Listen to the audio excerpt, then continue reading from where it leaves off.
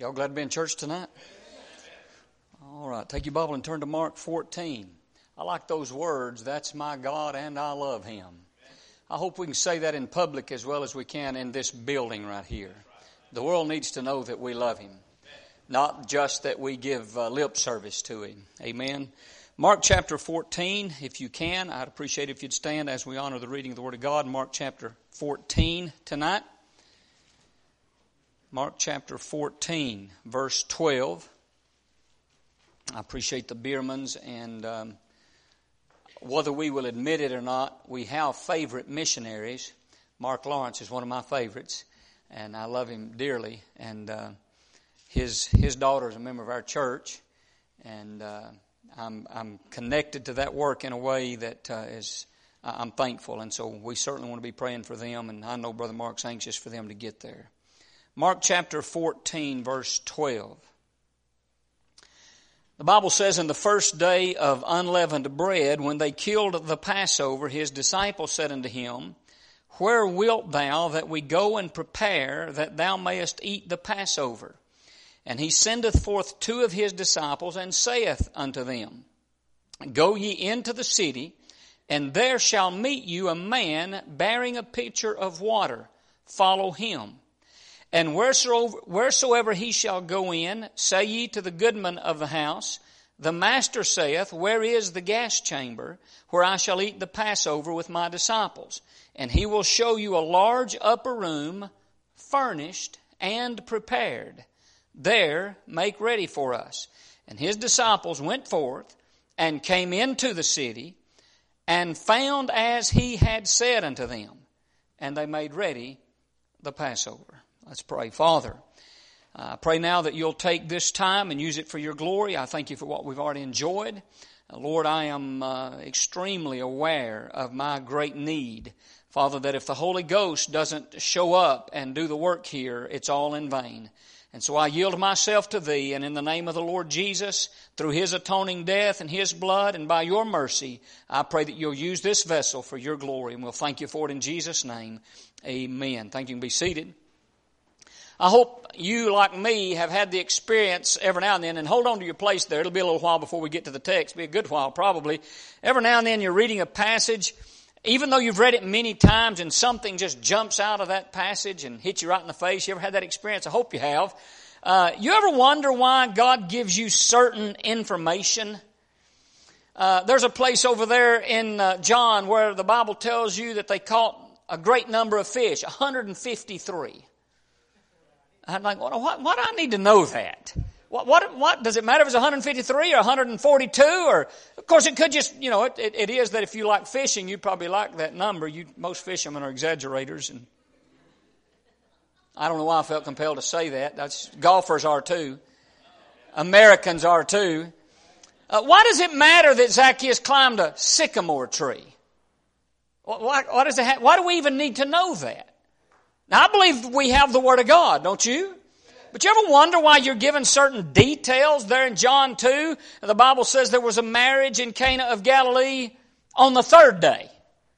It tells you specifically it was on the third day.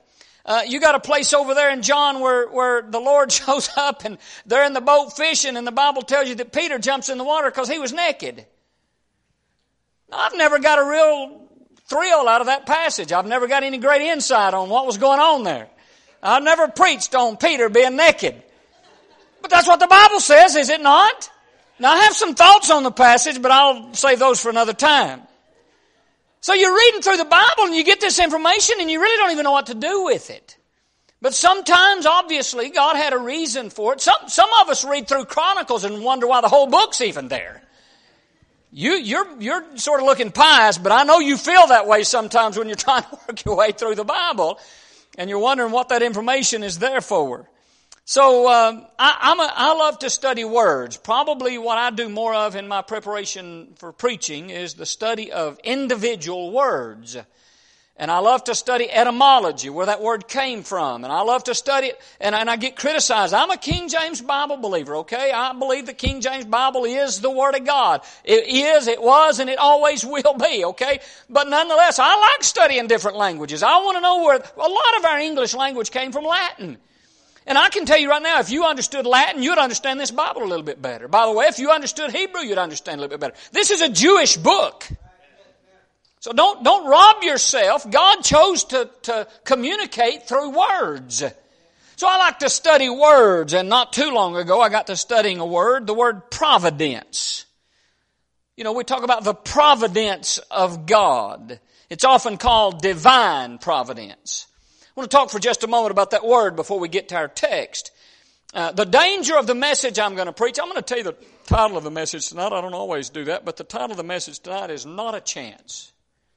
Not a chance. And the word chance is in quotes. So bear with me. The problem with this message is that a lot of people dwell on God's sovereignty to the exclusion of the free will of man. Now, we're in a world today that it is unbelievable how Calvinism is sweeping the land. So every chance I get, I bash it. You have a free will. You're here right now because you chose to be here. All right? And if you're saved, it's because you chose to trust Jesus Christ. You received Him. And you have a free will. The truth of the matter is the word sovereignty is not a Bible word. I believe in the sovereignty of God, but Calvinism emphasizes the sovereignty of God to the exclusion of the free will of man. I believe in both. I believe God is God and man is man. And so the danger in preaching this message tonight is you could easily get tangled up in those things if you allow yourself, but I'm warning you up front so that you won't do that. Now, the word providence is a great word. If you study the word, the first 7 letters are the key, P-R-O-V-I-D-E, provide. Providence has to do with providing. The word pro, as you well know, means before or in front of, and the word vide is where we get the word video or visual. Not audio, but video. So a provider is someone that sees something beforehand and makes preparation. That makes sense to you? That's what a provider does. He sees beforehand and makes preparation. And the idea is that God, with His foresight, sees ahead and meets needs before they arise. Amen. That's what God does. Isn't it the Father's job to provide?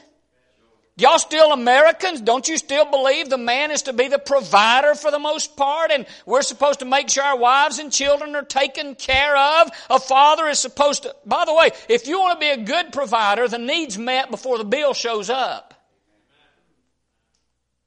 God's a great provider. He looks ahead and prepares and meets the need before it arises. If you want to be a good provider, don't wait till the bill shows up to go looking for a job. Amen. Everybody getting that? That's not the message tonight, but it might help somebody. You look ahead and you think ahead because you're supposed to be the provider. It's to see in front of or before and prepare. And so the providence of God has to do with provision, but it's a lot deeper than that. The Bible says in Romans 8:28, and you're familiar with this passage, we know that all things work together for good to them that love God, to them who are the called according to His purpose. By the way, let me just tell you this. When the Bible talks about in Romans 8, that's 8:28, the called according to His purpose. In Romans 6, the called is everybody that's saved. I just want to throw this out there to you tonight. This is not in the message really, but if you're saved, you've been called. Every one of you. 2 Peter 1 says you've been called to glory and to virtue. Don't wait on a call to do something for God. You've already been called if you're saved. Now, yes, God may call someone specifically to Germany. That may happen, but God's called every one of you. When the Bible talks about we know all things work together for good, them that love God and them that are called according to His purpose, it's talking about those that are saved. The Bible says in Ephesians chapter 1 that God worketh all things after the counsel of His own will. Now I could get tangled up here if I'm not careful. I don't want to get off on... I would love to preach tonight. I preach at my church about once a year on what the Bible really does mean when it talks about election and predestination. Listen, if you're saved, it's because you chose Jesus Christ. Let me tell you who the number one primary elect is in the Bible. Jesus. Jesus is the elect. And what God and the Holy Spirit and Jesus did before the foundation of the world, they had a meeting and talked to themselves. You ever talk to yourself? God talked to Himself. Several times in the Bible. And they had a meeting and said, you know what's going to happen? I'm going to make this man and he's going to sin. He's going to mess this thing up and the image is going to be tarnished. And I'm going to have somebody go down there and fix the problem. So I'll do an atonement and I'll let him kill a lamb. And Jesus speaks up and says, but you know, God, Father, you want him to live forever, so you need an eternal atonement. So when I go down, I have eternal blood and I'll offer eternal blood. And then they can have eternal atonement and be forgiven eternally. And the three got together before the world ever began and they decided that Jesus was going to be the elect. So when you read about predestination before the foundation of the world, what God decided before the foundation of the world is that Jesus was going to be His elect, and that if you, by your own free will, choose to receive Jesus Christ, then God was going to put you in His Son, and you were going to end up like Jesus Christ. Predestination means that you're going to end up like Jesus Christ if you're saved. But you get to choose if you're saved or not. Okay, everybody got that? So, God has a plan for you. If you're the called, you're the saved. God wants to do something in your life, with your life. Now, we're talking about the providence of God. There's a worldview today, prevalent worldview, a modern mindset, if you will. It's a pagan, it's a cultural view, and I think it has influenced the church. And it's basically the idea that God is just a spectator with no control and no influence. It's the concept that nature operates according to fixed laws, and maybe even worse than that everything just happens by chance. My response to that is, not a chance. Not a chance. And maybe you think like that more than you realize. So bear with me tonight. Americans used to know better than that. I'm a history buff of sorts. My major was history, and I love World War II history. Brother Travis comes down here. He's a Civil War buff. I'm fine with that. But I like to read about men that's still alive. We had a 94-year-old World War II veteran in our church not too long ago, and he was in the USS Indianapolis when it was torpedoed by the Japanese and went down and was in the ocean for 5 days. And lived to tell about it. It's a great story. I love meeting those World War II vets, and there's not many of them left. But if you read World War II men's diaries and the Civil War, we have diaries and letters handwritten by men in the Civil War, and over again you'll read them writing back home to their wife, and they'd say, my life is in the hands of a good God. They believed that. It's like Cromwell who said, trust God and keep your powder dry. What did he mean? He means you've got a responsibility, but ultimately don't forget the providence of God. You have a job to do, but don't forget that God's involved. How does our Declaration of Independence close? Listen to it. And for the support of this declaration, with a firm reliance on the protection of divine providence. Well, that's beautiful, isn't it? They want to claim that our forefathers didn't have a faith in God and all this stuff. We got the proof. It says, with a firm reliance on the protection of divine providence, we mutually pledge to each other our lives, our fortunes, and our sacred honor. What they said is, we're going to give ourselves to each other, but we're going to trust the hand of God on our lives. It's that combination of faith and responsibility. But they did not believe in chance. I don't believe in luck. You will know I'm having a bad day or a weak day or I'm just not thinking right if I ever say to you, good luck. I hate that term. I really do. I despise it. I loathe it. I don't even believe in it. In Proverbs 16:33, the Bible says, the lot, talking about casting lots, the lot is cast into the lap, but the whole disposing thereof is of the Lord. The Lord doesn't roll dice. He controls dice. I believe that. I really do. Don't ever say, wish me luck. Why don't you say, pray for me? Wish me luck? Or, whatever will be, will be. Wrong. That's not true. Whatever will be might not be. It might depend on you. Why don't you just leave all your doors unlocked tonight and say, well, whatever will be, will be. You're going to lock your doors, most of you. Amen.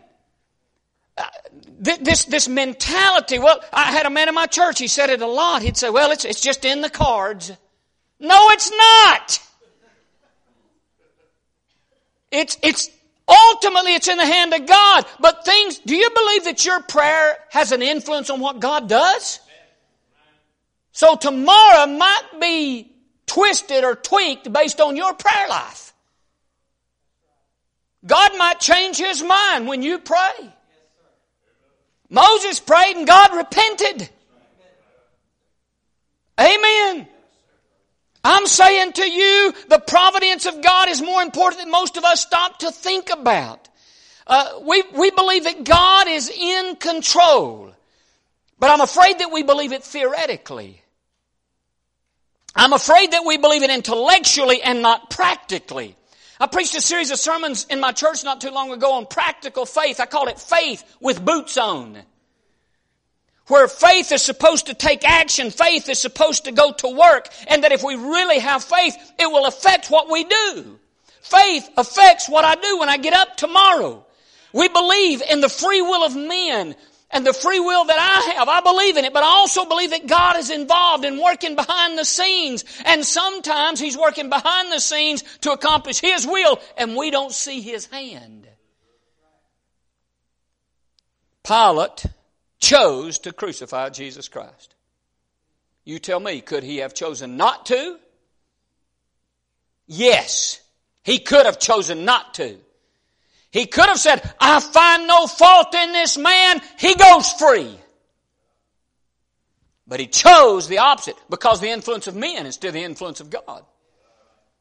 You make choices every day based on the influence of those around you or the influence of the Holy Spirit or the influence of the Bible. You have to make the ultimate choice. And at the same time, your choice will affect God. Jesus said to Pilate, don't you know that I have the power, or Pilate said to Jesus, don't you know that I have the power to crucify or release you? And Jesus said, you have no power at all except it be given from thee from above. You've got some power, but ultimately it came from God. You have authority, but God's in control. I like what E.V. Hill said preaching his wife's funeral. He said, if the devil's going to mess with me, he's got to have my Father's permission. I believe that. I believe it strongly. You remember the book of Esther? Not one mention of God. God's name is not mentioned in the book of Esther, but it's easy to see the hand of God throughout the entire book, isn't it? It's obvious that God is at work even though His name is not mentioned. Do you and I really believe in the providence of God? Colossians 1:17 says, and He is before all things, and by Him all things consist. Global warming's not going to kill us. No, God says the seasons are going to last until He burns them up. He's going to burn this earth up one of these days. But the Bible says He is before all things, and by Him all things consist. Hebrews 1:3 says He upholds all things by the word of His power. You know what's holding this galaxy in place? God. And if I didn't believe that, I'd be scared to death to get out of bed in the morning. I'm sure I've told you about S.M. Lockridge. They asked S.M. Lockridge one time, Shadrach, Meshach, Lockridge was his real name. Great black preachers. First preacher I ever heard after I got saved. And I heard him preach, and he said, they asked me one time, where'd God come from? He said, God came from nowhere. And the reason He came from nowhere is because there was nowhere for Him to come from. He said, coming from nowhere, God stood upon nothing. And the reason He stood upon nothing is because there was nothing for Him to stand on. And coming from nowhere and standing upon nothing, God reached out where there was nowhere to reach, and He caught something when there was nothing to catch, and He hung something on nothing and told it to stay there. I believe that. You know what Job says? He hangeth the earth upon nothing. That's our God. If He can do that, can He help you through Corona?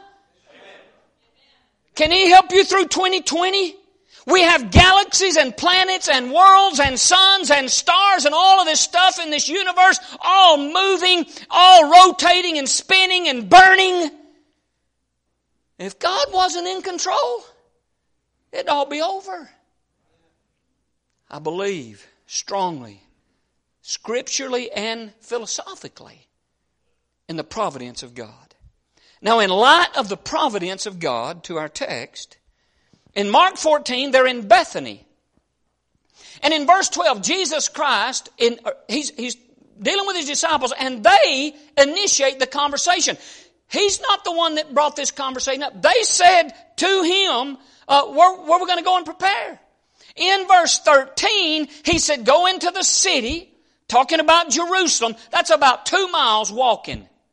Don't you think about this? Go into the city, and there'll be a man there. At the time you get there, there's going to be a man there, and he's going to be walking around with a picture on his head. That's the way usually it was the woman. It's very possible that the reason they're going to recognize this fella quickly is because he's the only man doing it. But whatever the case may be, they brought the conversation up at the time they brought it up. Now they've got to walk 2 miles, and when they get there, there's going to be a man there walking around with a pitcher of water. I guess that'd be easy enough to spot. And then they say, follow that man. Jesus tells them in verse 14, follow that man to a house. Then talk to the goodman of the house. He's the owner, the master, if you will. He's going to show you an upper room, and everything will be ready. Now, is that chance or the providence of God? Do y'all really believe this story when you read it? I really believe this story. Don't we serve the same God? Is He not the same yesterday, today, and forever? Listen, when I walked in the First Baptist Church, Carthage, in 1988 as a 28-year-old preacher, I had no idea what God was doing. I didn't want to go there. I told God I didn't want to go there.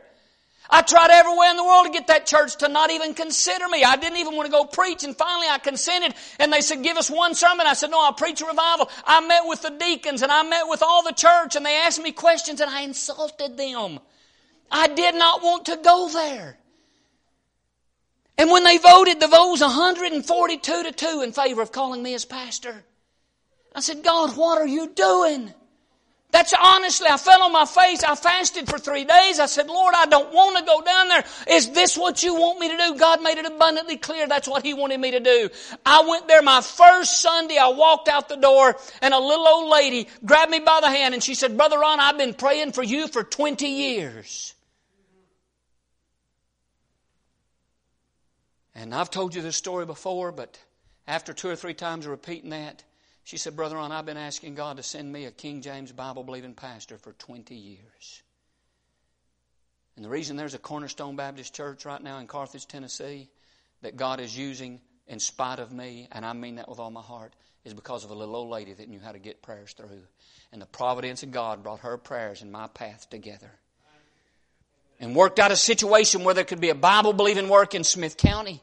That was the hand of God. There's not one doubt in my mind. I moved there in 1988. Brother Bob Johnson, a retired lieutenant colonel from the Air Force, moved there the same year, 1988. I was in that church, and he told his wife, as they moved there, we're going to visit every church in the county before we join a church. We're going to visit all the Baptist churches before we join. The first Sunday they walked into our church, I gave the invitation. He walked down the aisle and said, we want to join this church. His wife told me later, she said, he reached and grabbed my hand and about dragged me down there. He told me we weren't going to do that until we visited. At the same time I moved to that county, he moved to that county, and he was our treasurer for over 20 years. Is that chance? Just chance? Just happened? Or was God doing something? Listen to me, missionaries. You're going to go to some strange places. Some places you don't know a whole lot about and won't know a whole lot of people. But I promise you, you're going to meet your man with a picture on his head. I promise you, when you get there, you're going to meet the good man of the house. You're going to find your upper room, and God is going to go before you, and He's going to work things out after His will, and He's going to prepare, and He's going to move. Thank God for the providence of God. I'd hate to try to serve God without it. Maybe you've heard this story. On the front porch, this is a story that I researched to make sure it was legitimate. On the front porch of this little country store in Illinois, a business owner and Barry, B-E-R-R-Y, his partner, stood on the porch. Business was all gone. They were about to go under. Barry asked his partner, how much longer can we keep this going? And the owner said, it looks as if our business is about winked out. You know, I wouldn't mind it so much if I could just do what I want to do. I want to study law. I wouldn't mind it so much if we could just sell everything we've got, pay all of our bills, and just have enough money left over to buy one book, Blackstone's Commentary on English Law. But that'll never happen. Shortly after that, a strange-looking wagon came up the road. The driver angled it up close to the store porch, looked at the owner and said, "I'm trying to move my family out west and I'm out of money. I've got a good barrel here that I could sell for 50 cents. The owner's eyes went and looked around the wagon and came to the wife up on the wagon seat. The wife was looking at him pleadingly. Her face was thin and emaciated. And he ran his hand into his pocket and took out, according to him, the last 50 cents I had and said, "I reckon I could use a good barrel." All day long, the barrel sat on the porch of that store. Barry kept chiding his partner to do something about it, and late in the evening, the owner walked out and looked into the barrel. He saw something in the bottom of it, papers that he hadn't noticed before. His long arms went down into the barrel, and as he fumbled around, he hit something solid. He pulled out a book and stood petrified. It was Blackstone's Commentary on English Law. And of course, the man was Abraham Lincoln. Chance? Chance? Turn to Matthew 21. Matthew 21. Verse 1. Matthew chapter 21.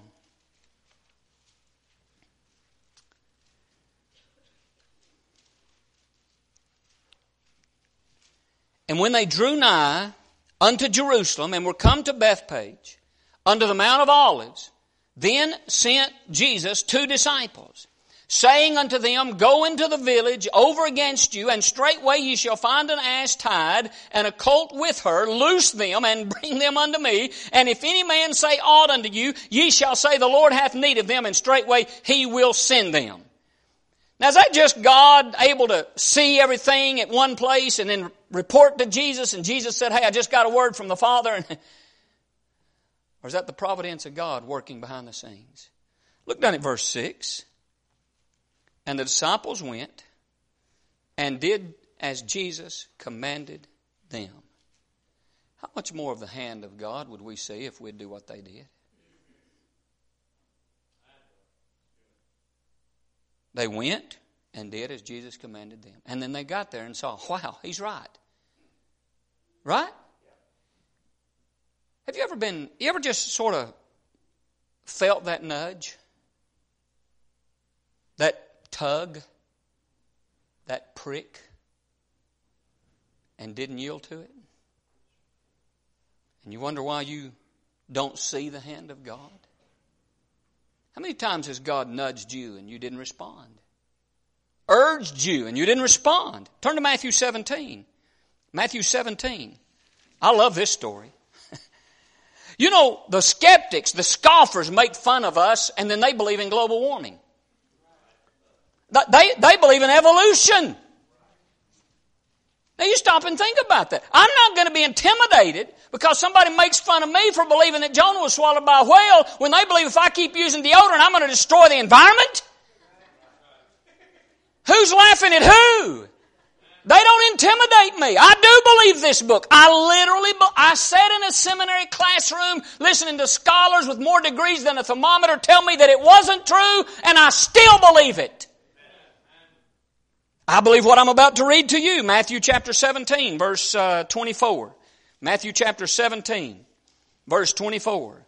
And when they were come to Capernaum, they that received tribute money came to Peter and said, "Doth not your master pay tribute?" He saith, "Yes." And when he was coming to the house, Jesus prevented him, saying, "What thinkest thou, Simon? Of whom do the kings of the earth take custom or tribute? Of their own children or of strangers?" Peter said unto him, "Of strangers." Jesus said unto him, "Then are the children free. Notwithstanding, lest we should offend them, go thou to the sea and cast an hook and take up the fish that first cometh up. And when thou hast opened his mouth, thou shalt find a piece of money. That take and give unto them for me and thee." Do you believe what you just read?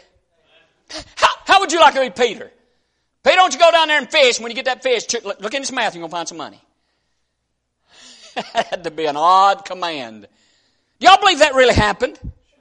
Did God put that coin in the fish's mouth? Why didn't he just put it in Peter's hand? Couldn't he have he could have put it in Peter's pocket. He could have put it in Peter's mouth. It was big enough.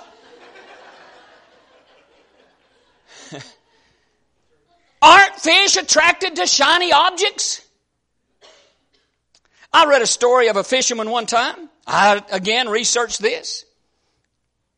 It's a newspaper article. Our favorite story about a sparkly-mouthed fish was widely reported by online and in the print in 2008. It involves Joe Richardson of Buna, y'all may know where that's at, Texas, who, while fishing on Lake Sam Rayburn in 1987, lost an engraved blue stone class ring that his mother had purchased for him.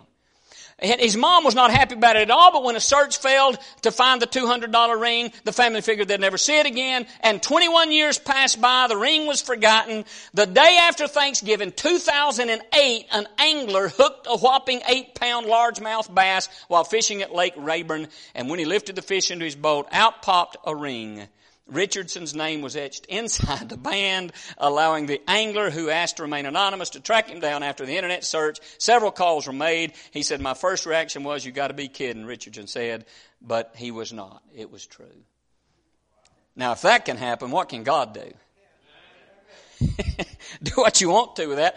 I've got a missionary friend. I love him to death. He's not able to go to the field anymore. He was on a very difficult field for over 30 years. He told me one time that he went into a church. He said, and the money that he told me about, and I don't know how many people he told this to, but this is the kind of man you just don't argue with him. This is the kind of man I would accuse myself of embellishing before I would him.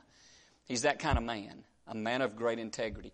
And he needed a certain amount of money. He didn't have any money. It was it's an odd amount, like $347.21. And he said he went to this church and he presented the work or gave them a report, and he said they didn't give him anything. He was shocked. He said he was leaving dejected and walked into the restroom, and he said, as I walked out of the restroom, a man handed me an envelope. And he walked into the restroom and I walked out. He said, Brother Ron, when I opened that envelope, there was $347.21 in it. And he said, I didn't know what to do. He said, so I went into the restroom and he said, I've been standing right outside. He said, there was nobody in the restroom. He said, I don't believe that. Well, we had Darlene Rose in our church one time. Does anybody remember Darlene Rose? I know y'all bound to know of Darlene Rose. I generally don't give a lady my pulpit.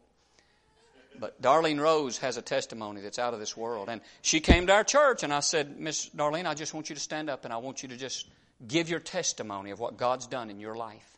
That's all I want you to do. I forget how old she was at the time. She was getting on up in years, and she stood in our pulpit for like an hour and 20 minutes, told her story, and she told about the night. And I may tell this a little wrong. Some of you guys can correct me later. But she was in New Guinea, and her husband had died. Her and another lady were in a cabin, and a tribe came. Some tribesmen came and scared them to death. They thought they were going to kill them. And they just hunkered down and began to pray. And sometime later, those people left. And it was sometime after that, she met the chief of that tribe and asked them, weren't you at my house on such a... They said, yeah. She said, what happened? And he said, well, we were wondering who those men were dressed in white surrounding your cabin. Now, when Darlene Rose tells that story, I believe it. And when I tell these Bible stories, you believe them. But you know what happens to you and me? We listen to CNN and Fox and forget the providence of God. I'm just being honest with you. We get caught up in this world pandemic and fear tactics, and it may get bad. It may get real bad, but I'm not going to live the rest of my life in fear when I've got a God that can put a coin in a fish's mouth, that can put angels around a cabin.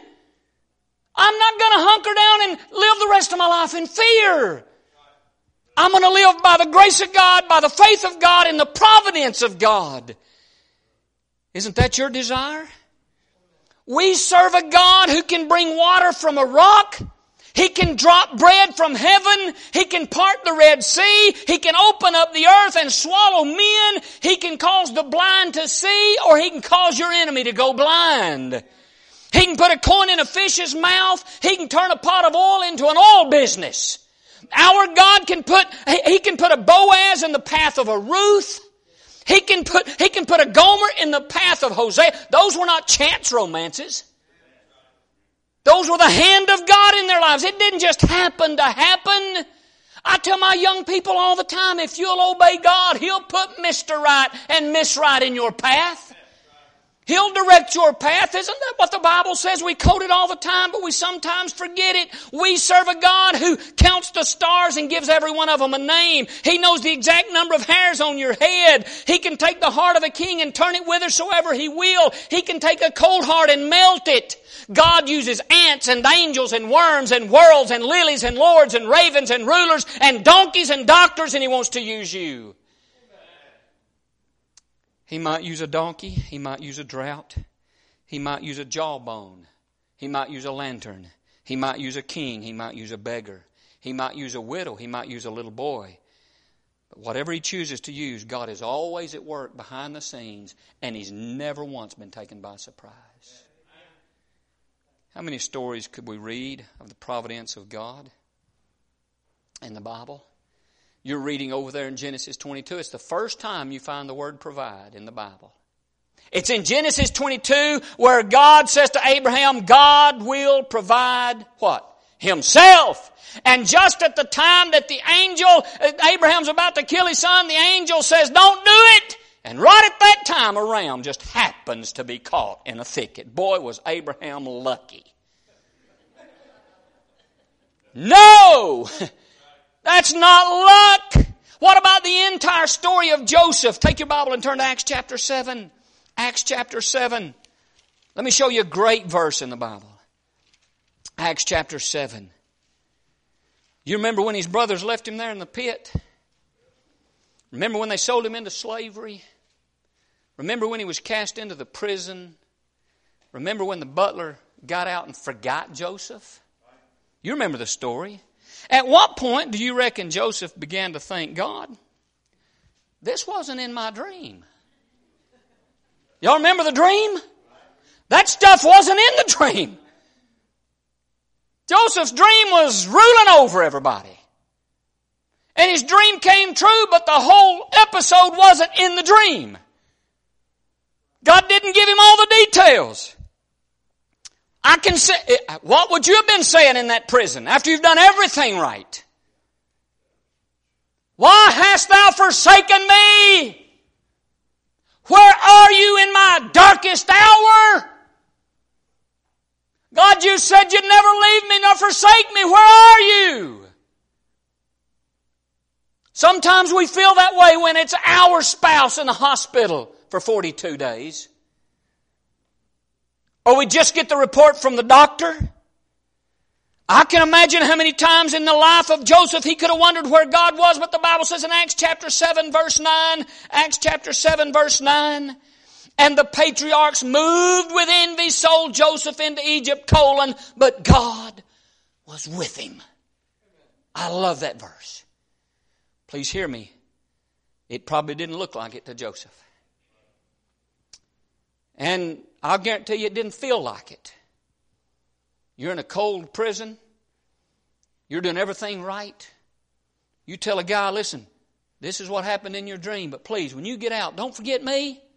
And 2 years go by.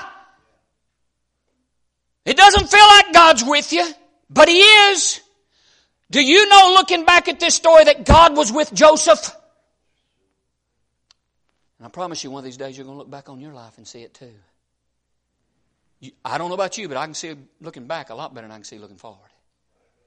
And I see how God worked in so many different ways in my own life. And sure enough, the butler finally gets out, and after 2 years, one day Pharaoh has a dream, and he says, I had a dream. And the butler goes, I just remembered something. Providence? No. Yes. Not luck. Wonder why Pharaoh had that dream. Now don't go home looking for dreams tonight. Look for that nudge, that prick, that leading.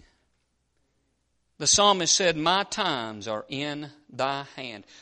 You know what was going on with Joseph? It was now God's time. God has good timing. It's just not our timing. Amen. And I'm sure Joseph thinking, it's about time. And God's thinking, no, it's the right time.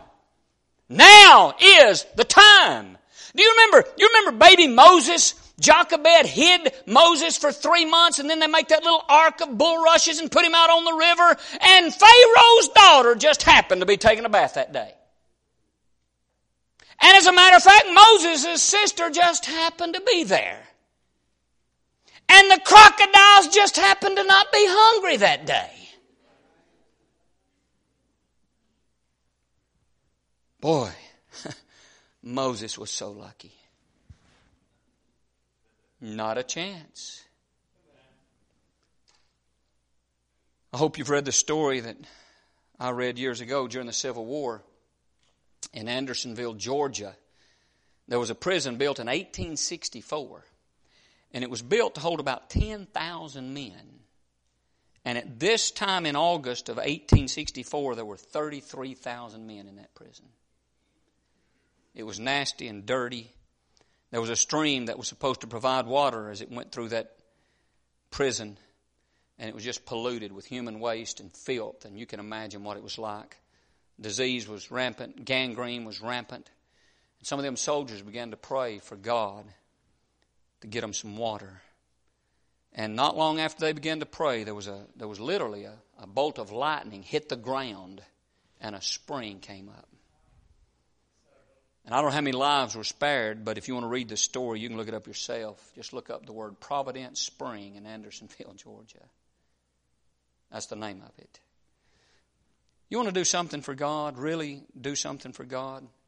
Please hear me tonight. Whether it's in the mission field or just living for Him as a godly wife or mother or husband or father or a godly teenager, I promise you God's got a lightning bolt for you. If you'll be faithful, He has a man with a picture in your life.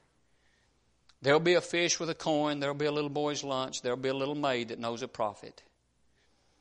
Like the book of Esther, God will work in behind the scenes. And the king one night will eat too much pizza. No. He'll have a dream. Don't you just love the book of Esther? Boy, Esther, wasn't she lucky? Mordecai, you talk about lucky. Poor Haman, he wasn't very lucky.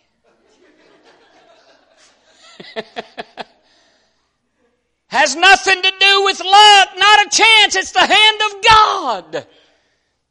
Without giving you the outline tonight, I've shown you the truth of God's providence and the timing of God's providence. Let me just say a quick word about the trusting of God's providence. I want to read you one last story tonight. You can do what you want to with these stories. I love these kind of stories, and I do my research. There's too much junk out there that people research. Man, I got to be careful. Let me just say this real quick. Let me be a blessing to you. Don't waste your time on conspiracy theories. Is there a conspiracy? I'll guarantee it. But I'll guarantee you there's people that are spending hours upon hours on the internet with all these conspiracies and can't read their Bible. You know how I know that? Because I got some of them in my church. And you know what I tell them?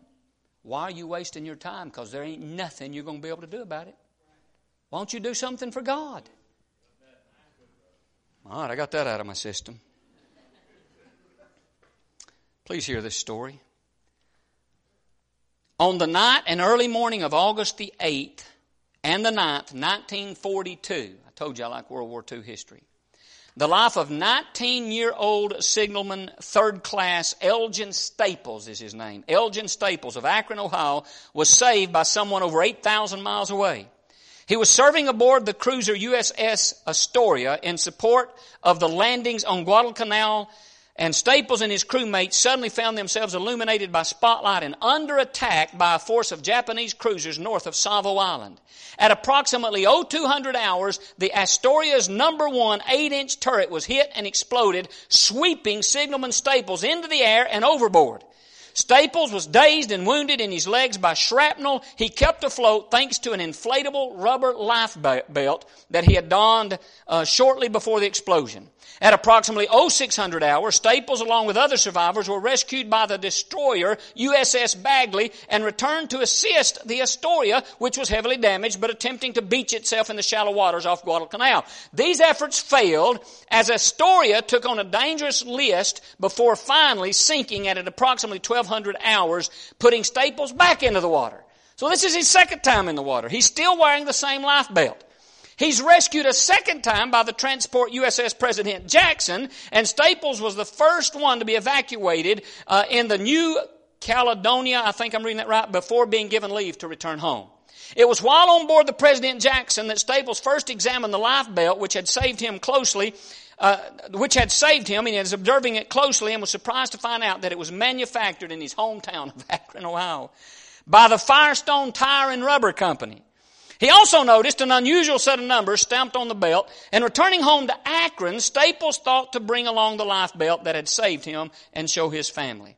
After a quite very emotional welcome, he sat down, and now he's quoting, "I sat down with my mother in our kitchen, telling her about my recent ordeal and hearing what had happened at home since I had gone away. My mother informed me that to do her part, she had gotten a wartime job at the Firestone plant. Surprised, I jumped up, grabbed my belt, and got it from my duffel bag and put it on the table in front of her and said, 'Take a look at that, Mom. It was made right here in Akron at your plant.' She leaned forward, and taking the rubber belt in her hand, she read the label. She had just heard the story and knew that in the darkness of that terrible night, it was that one piece of rubber that had saved his life. When she looked at me, her mouth and her eyes were wide open with surprise. 'Son, I'm an inspector at Firestone. This is my inspector's number.'" Just a chance, maybe. In 1977, I was a junior in high school, lost and on my way to hell. And my dad was a drunk.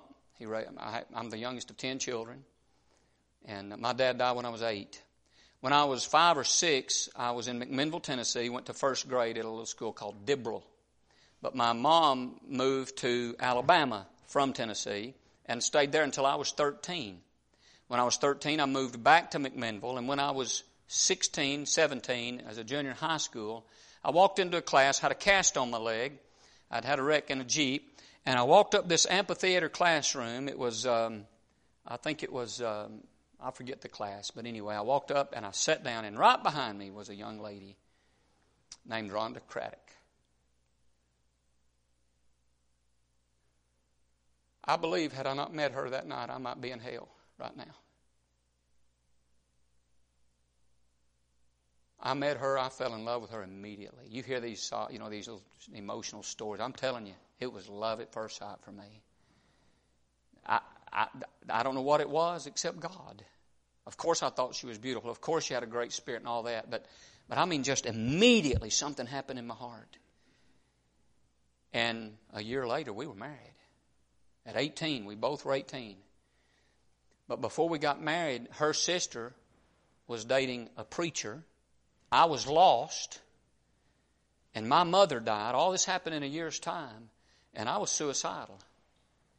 And I was begging God to show me that He was real, and I got with her sister's boyfriend, the preacher, and for 5 hours I asked him questions. And at 5 a.m. on a Saturday morning, I saw the words in the Bible coming to me, all you that labor and heavy laden, and I will give you rest. And I fell on my face as an 18-year-old boy and got saved. Within a year, I was saved, called to preach, got married, started pastoring a church, went to college. And I believe it was because God planted a person right behind me in that classroom. And I'll believe that until the Lord tells me otherwise. And I've been married to her for 42 years. But what God did by putting her in my life is impossible for me to articulate. Brother Bierman said that he had been using that NIV, and here's somebody that's interested in a computer that just happens to be a graduate of PBI. Somewhere around 25, 26 years ago, I really don't know how long ago it was, I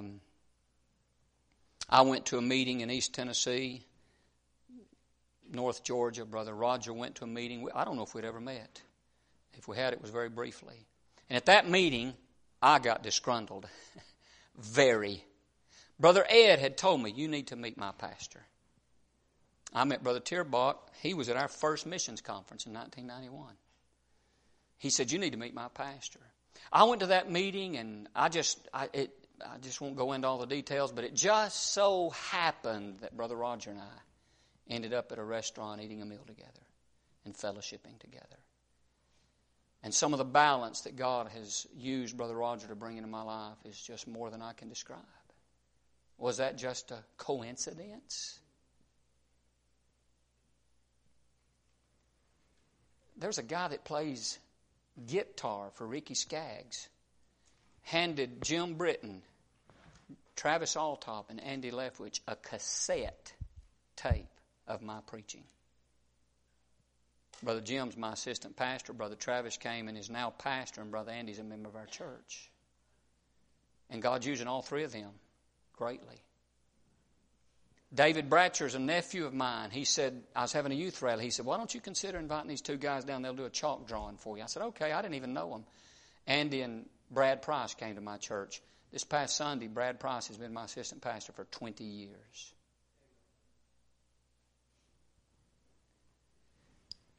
I have, turn to Acts 7 and I'll wrap this up.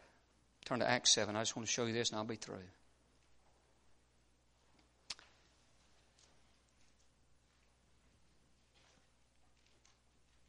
I'm telling you, I've got a list here of stories that I could tell you in my personal life. I'm leaving out the end of this sermon.